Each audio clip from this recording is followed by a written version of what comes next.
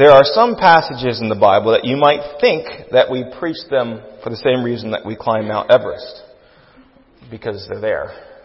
But a passage that has no short amount of ink spilled on it, a passage that many people come to when trying to determine what God is doing throughout history, is first of all a passage of great comfort to Daniel in exile. We'll think about that as we read this shortly.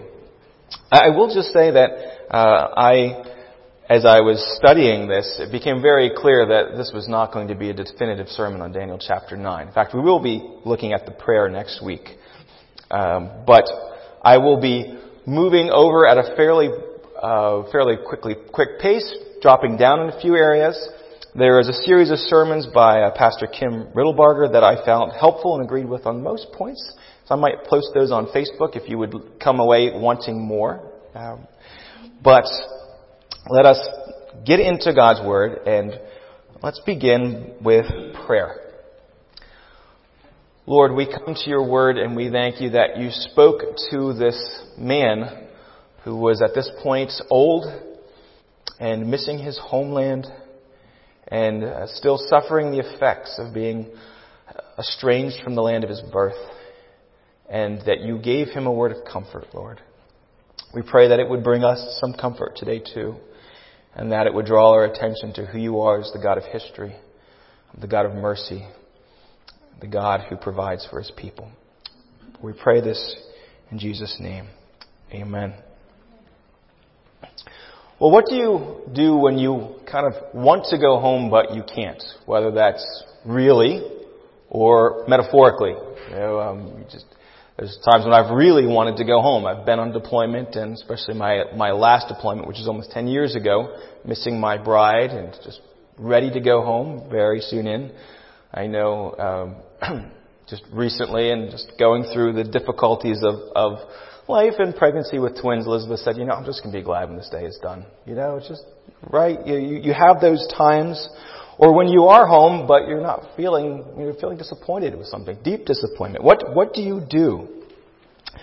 Well, this passage seems strange to us, but is a word of encouragement, and it says your real home is further away than you think. It may be further away than you think, but it's far better than you think. And God's hope is real.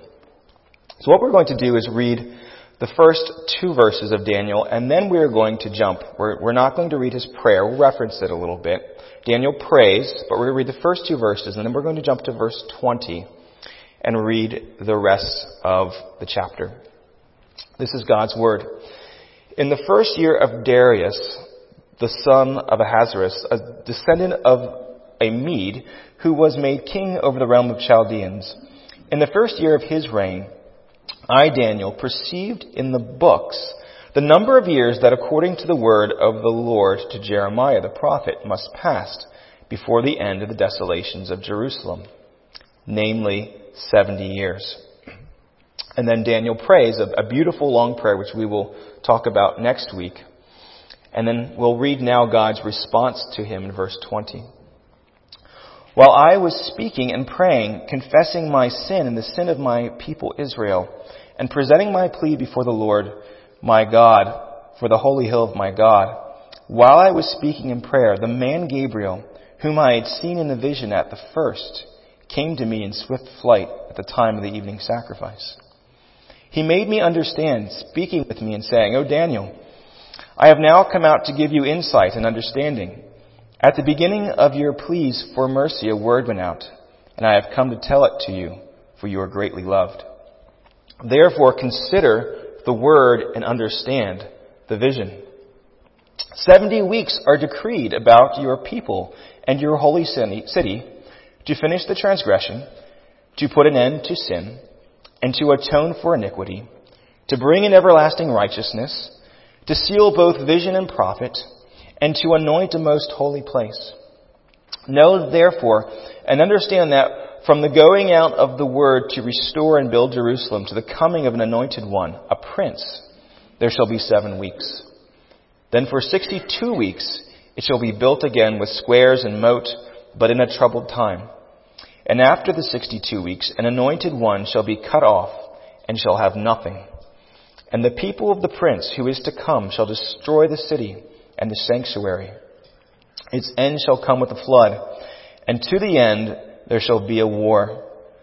Desolations are decreed, and he shall make a strong covenant with many for 1 week, and for half of the week he shall put an end to sacrifice and offering. And on the wing of abomination shall come one who makes desolate, until the decreed end is poured out on the desolator. This is God's word. You can picture Daniel here. There's a regime change. Now Cyrus or Darius has been enthroned. He's taken over. He is now he's kicked out. He's defeated the Babylonians.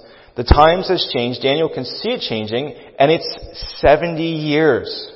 And this is significant because Jeremiah the prophet prophesied that after 70 years, God's people would return home.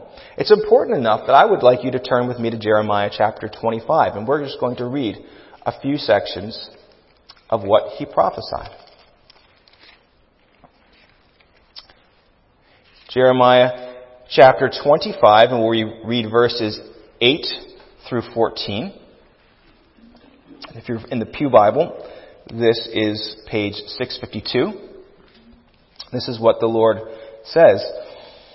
Therefore, thus says the Lord of hosts, because you have not obeyed my words, behold, I will send for all the tribes of the north, declares the Lord, and for Nebuchadnezzar, the king of Babylon, my servant, and I will bring them against this land and its inhabitants, and against all these surrounding nations.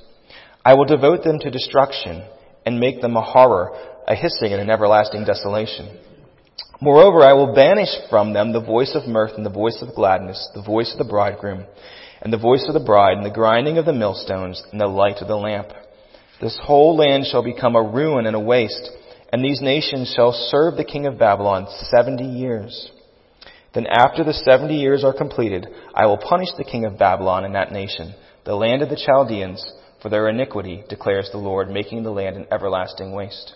I will bring upon that land all the words that I have uttered against it, everything written in this book, which Jeremiah prophesied against all the nations. For many nations and great nations shall make slaves even of them, and I will recompense them according to the deeds and works of their hands. And then flip over to Jeremiah 29. There's a very famous, the famous verse, for you know the plans that I have to prosper you.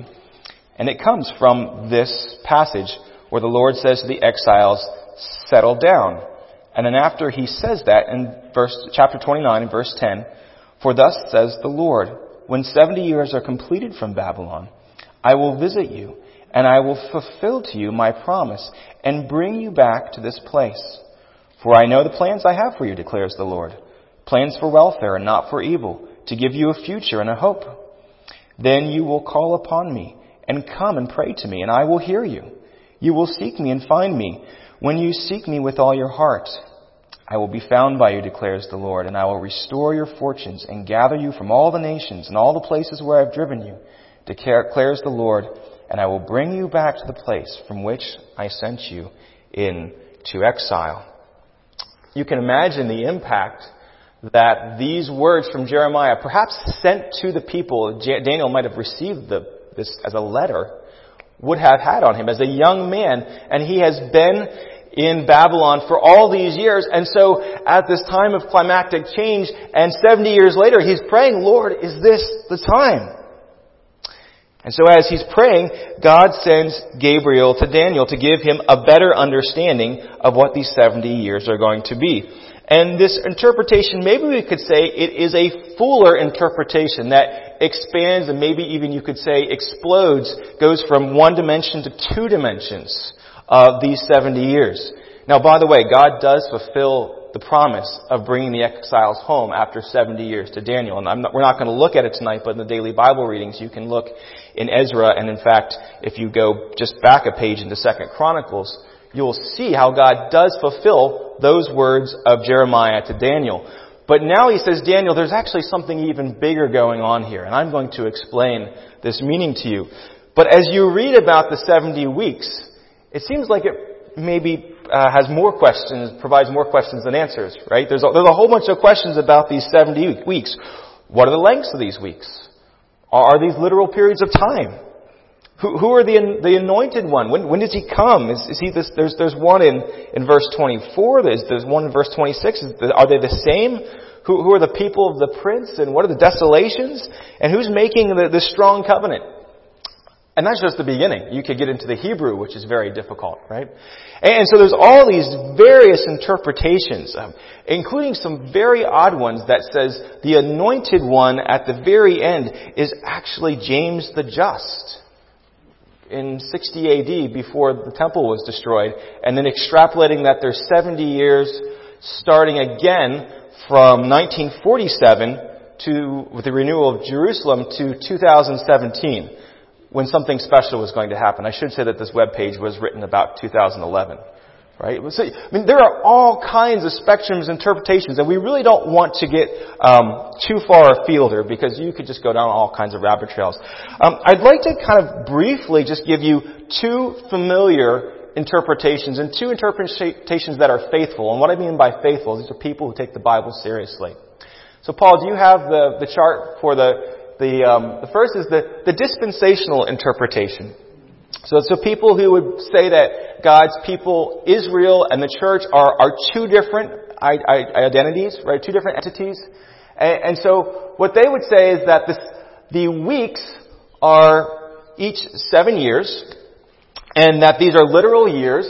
And so there was a decree by Artaxerxes, and when you add those 7 weeks plus 62 weeks up, it brings you into Jesus' ministry. And so Jesus is that prince who is cut off, and that is his sacrifice. And then they would say there is a gap between week 69 and week 70. And that gap is the church age, where the Jewish people rejected God, and so he started a new program of grace with the church.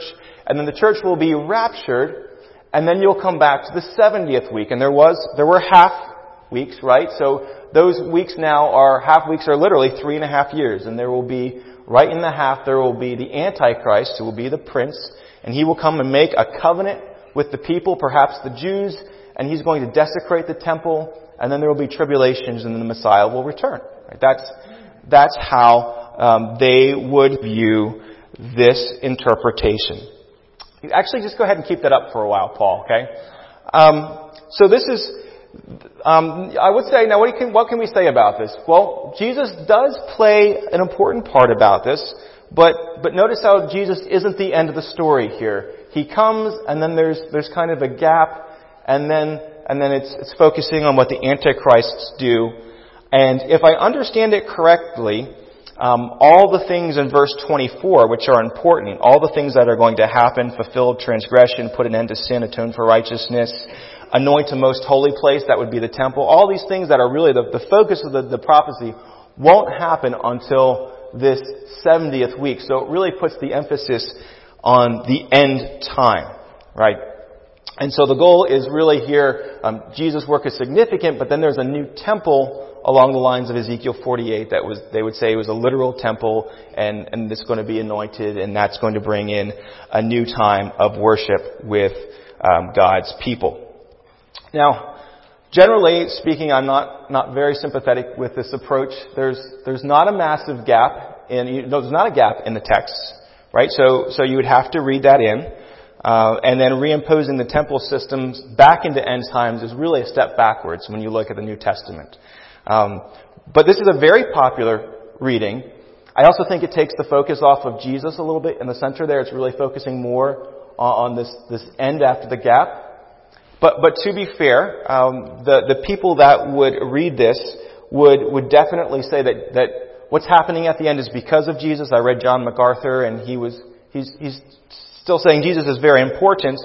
And I know people who take Scripture very seriously who are saying this is how we understand Scripture, so this is why we think it's this way.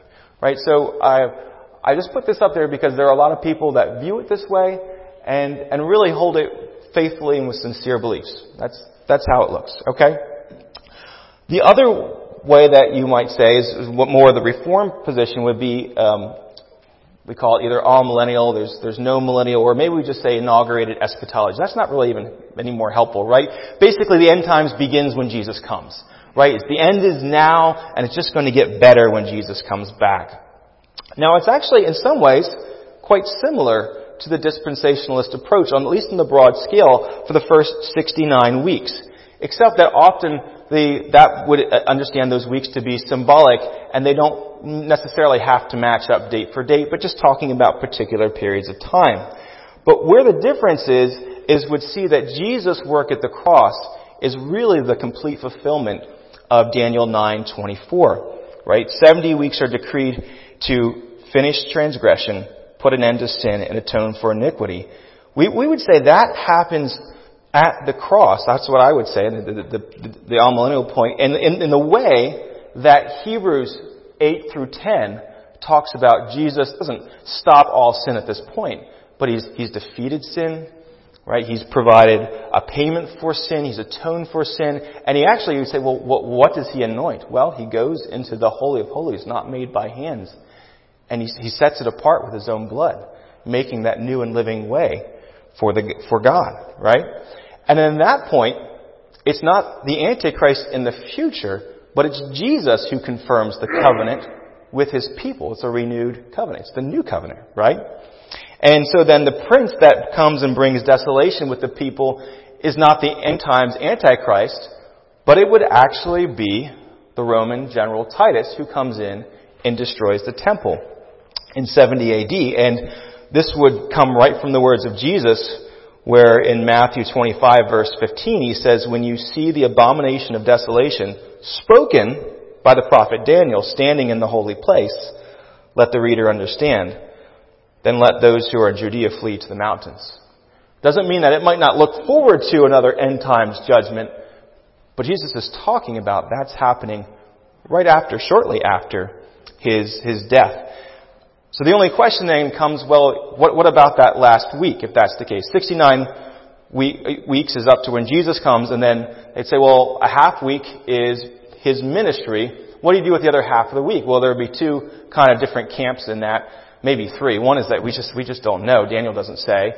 Another would say, well, it really just comes up to the judgment time. And a third would say, well, actually, it's looking at Revelation, we can kind of infer it's talking about all of Jesus' work in the church, because that period of 3.5 years shows up in Revelation time and time again as it's talking about the whole period from when Christ comes to the church. So in this age, this way, it rightfully puts the focus on Jesus, understands that the numbers are symbolic. But you could ask, does it make sense of that last week? Does it really make sense for a week to be 3.5 years or close to a period and then a very long, indefinite time? I don't know. That might be a little stretching. And would a Jew really say, okay, Jesus is coming to put an end to the sacrifices and think that's a good thing? Well, at least be very surprising for them, right? There's really no consensus. In fact, when you think about it, not just with the dispensational and the all-mill position, but if you look across the board, there's different commentators who cannot agree on whether this prince who makes a covenant is Jesus or the Antichrist. And when you have that, not just two camps, but people across the board, what that does put you in is a position where you have to be kind of humble and say, okay, we can see some broad pictures here, we can see what God is doing, but maybe we shouldn't make this a hill to die on very specific details. It calls for humility. So I want us to look at just two questions at this text that maybe will just give you a better feel for some of these things, and even where you might say, yeah, okay, that last position makes sense or it doesn't. First of all, these 70 weeks. What are these weeks? Are they literal periods of time, or are they symbolic in some way? And this is really important when you put your Bible together, because the people who like to do the numbers, man, they're always adding numbers up and trying to get it right. So you got to kind of figure that. And I will say again, there are people across the board who would say, these are literal numbers. And even people in the Reform camp, there's some people who would say these are literal numbers. But I would argue that these numbers are symbolic. First of all, you cannot avoid at least some symbolism because it literally says these are 77s. So if you're taking that at face value, you'd really have to say these are literally 70 weeks. There'd be 490 weeks and not years. Everyone's already making a leap saying these sevens are years and not weeks. So that you can't avoid at least some symbolism. Secondly, if you're going to be very literal, you have to acknowledge that it's hard to get the numbers to line up just right. There's a couple different decrees, and I'm not going to bring all the numbers up, but there's a lot of different ways, a lot of different starting points you can use to kind of make it fit just right. And when anyone kind of comes up with a certain argument, it kind of sounds like they might be forcing it just a little bit. And then you've got to stop and recognize that this genre it's apocalyptic, and generally numbers are symbolic, especially when they're numbers with special significance. 490, that is 7 times 7 times 10. Right? Those are numbers loaded with both symbolism and theological significance. Right? 7 is the Sabbath. It's the sign of the covenant, of the Mosaic covenant. It's covenant language. It's not just saying this is any old amount of time. It's talking about God's covenant. There's also 49, which is the year of Jubilee. Right? When you had 7 sabbatical years, at 49, land would be restored, people would be freed. It was the symbol of the ultimate rest that was coming back, this time of great joy. And although there doesn't seem like there was a time that the people actually practiced it, it was a very powerful image. And really what you're talking here then is a period of 10 jubilees, right? So I think it's better to see this and look at this as a genre in Scripture and say, these are symbolic numbers. They point to rough periods of time. And we'll come back to that in a second. So, are they symbolic? I would say yes. Second of all, what is the content of Daniel's prayer? What's the context of Daniel's prayer? Why is Daniel praying, and why does he get this vision? He's calling on the Lord to remember His people. And when we look at this prayer next week, we'll see that it's dripping with the words and the promises from Deuteronomy. That we are in open shame right now because we have not obeyed your law. But now, God, hear us as we're turning and we're praying to you. Remember us and bring us back. Be faithful to your promises. So the context here is covenant. It's God's promise to His people. God, be who you are. Be faithful to your promises. Well, what can covenant teach us as we're looking at a passage like this? It can tell you it's probably not looking at way to the end times. It's really a question, when will God rescue His people from the exile and bring them back into the land? And God does do that in a limited way with Ezra and Nehemiah. So that happens. So it's hard for us to be thinking, if God's already brought the people back into the land, then God would be using this vision of the 70 weeks to talk more about the land. I think a theologically astute dispensationalist might say, well, this is the end times restoration of Israel being faithful to Abraham's covenant and that. But if you go to Jeremiah, there's another talk about covenant, right? It's to talk about the new covenant. In Jeremiah 31, behold, the days are coming, declares the Lord, when I will make a new covenant with the house of Israel and the house of Judah, not like the covenant I made with their fathers on the day I took them out by the hand to bring them out of the land of Egypt. My covenant that they broke, though I was their husband, declared the Lord. But this is the covenant that I will make with the house of Israel after those days, declares the Lord. I will put my law within them, and I will write it on their hearts. And I will be their God, and they shall be my people. That's the second part of Jeremiah's promise. It's not far, really, from 25 and 26, or 25 and 29, and now we just read from 31. It's coming right after those 70 weeks. It's the new covenant. And so given the context of Daniel 9 calling out for God to remember His promises of the covenant, well, how do you make sense then of verse 27? He will make a strong covenant with many for 1 week. Would that be the Antichrist who is not necessarily, or would be, it's covenant language, the prince who was cut off for his people, who was cut off for the many, now makes his covenant with the many. In fact, the ESV translated it, He will make a strong covenant. It could also be translated, He will confirm a covenant. He will take the covenant already in place and make it strong as the Messiah brings out the new covenant that He confirms by sprinkling the temple with His blood. So maybe it extends then, the 3.5 years extends to the final coming, but the focus is on Jesus and His work on the cross. So let's just finish talking about these two questions of symbolism and covenant and put them together. If the number is symbolic, and Jews hear this 490, 7 times 7 times 7 times 10, they think Jubilee. And they think that's the tenfold expression of God coming in covenant relationship with His people, where the debts are forgiven, the land is returned, people come out of bondage. And all of that is what Daniel's bemoaning right now. We are in open shame. And what God's promising here is after these periods of 10 Jubilees, Jesus will come. And it will be full redemption and restoration, even if it's not yet fully realized. So if you put this all together, here's how I would view the weeks. Although I would not die on this hill. You get this 7, you get this 69, and you get this 1. The 7 weeks is a period of relatively restricted time, and this is from the period where Cyrus decrees for the people to go out, and where Ezra and Nehemiah, they build the temple. If there is a prince there, it would probably be Ezra as the priestly figure. And then 62 weeks is a relatively extended time from the time of Jerusalem to Jesus' ministry. I don't think it lines up if you try to make it 62 times 7, but it's fairly close. And Jesus is the one who is cut off for the many. He fulfills that role as suffering servant. And then the 1 week is this climactic time period where Jesus fulfills all of the prophecies in verse 24. He anoints the Holy of Holies. The way is brought forth for the Lord. And then there's the death of Jerusalem. And then we wait until Jesus comes. So what does this mean for us now? As we're waiting through the 70 weeks of Daniel. We can take comfort once again that the great promises of God to Daniel have been fulfilled in Jesus to us.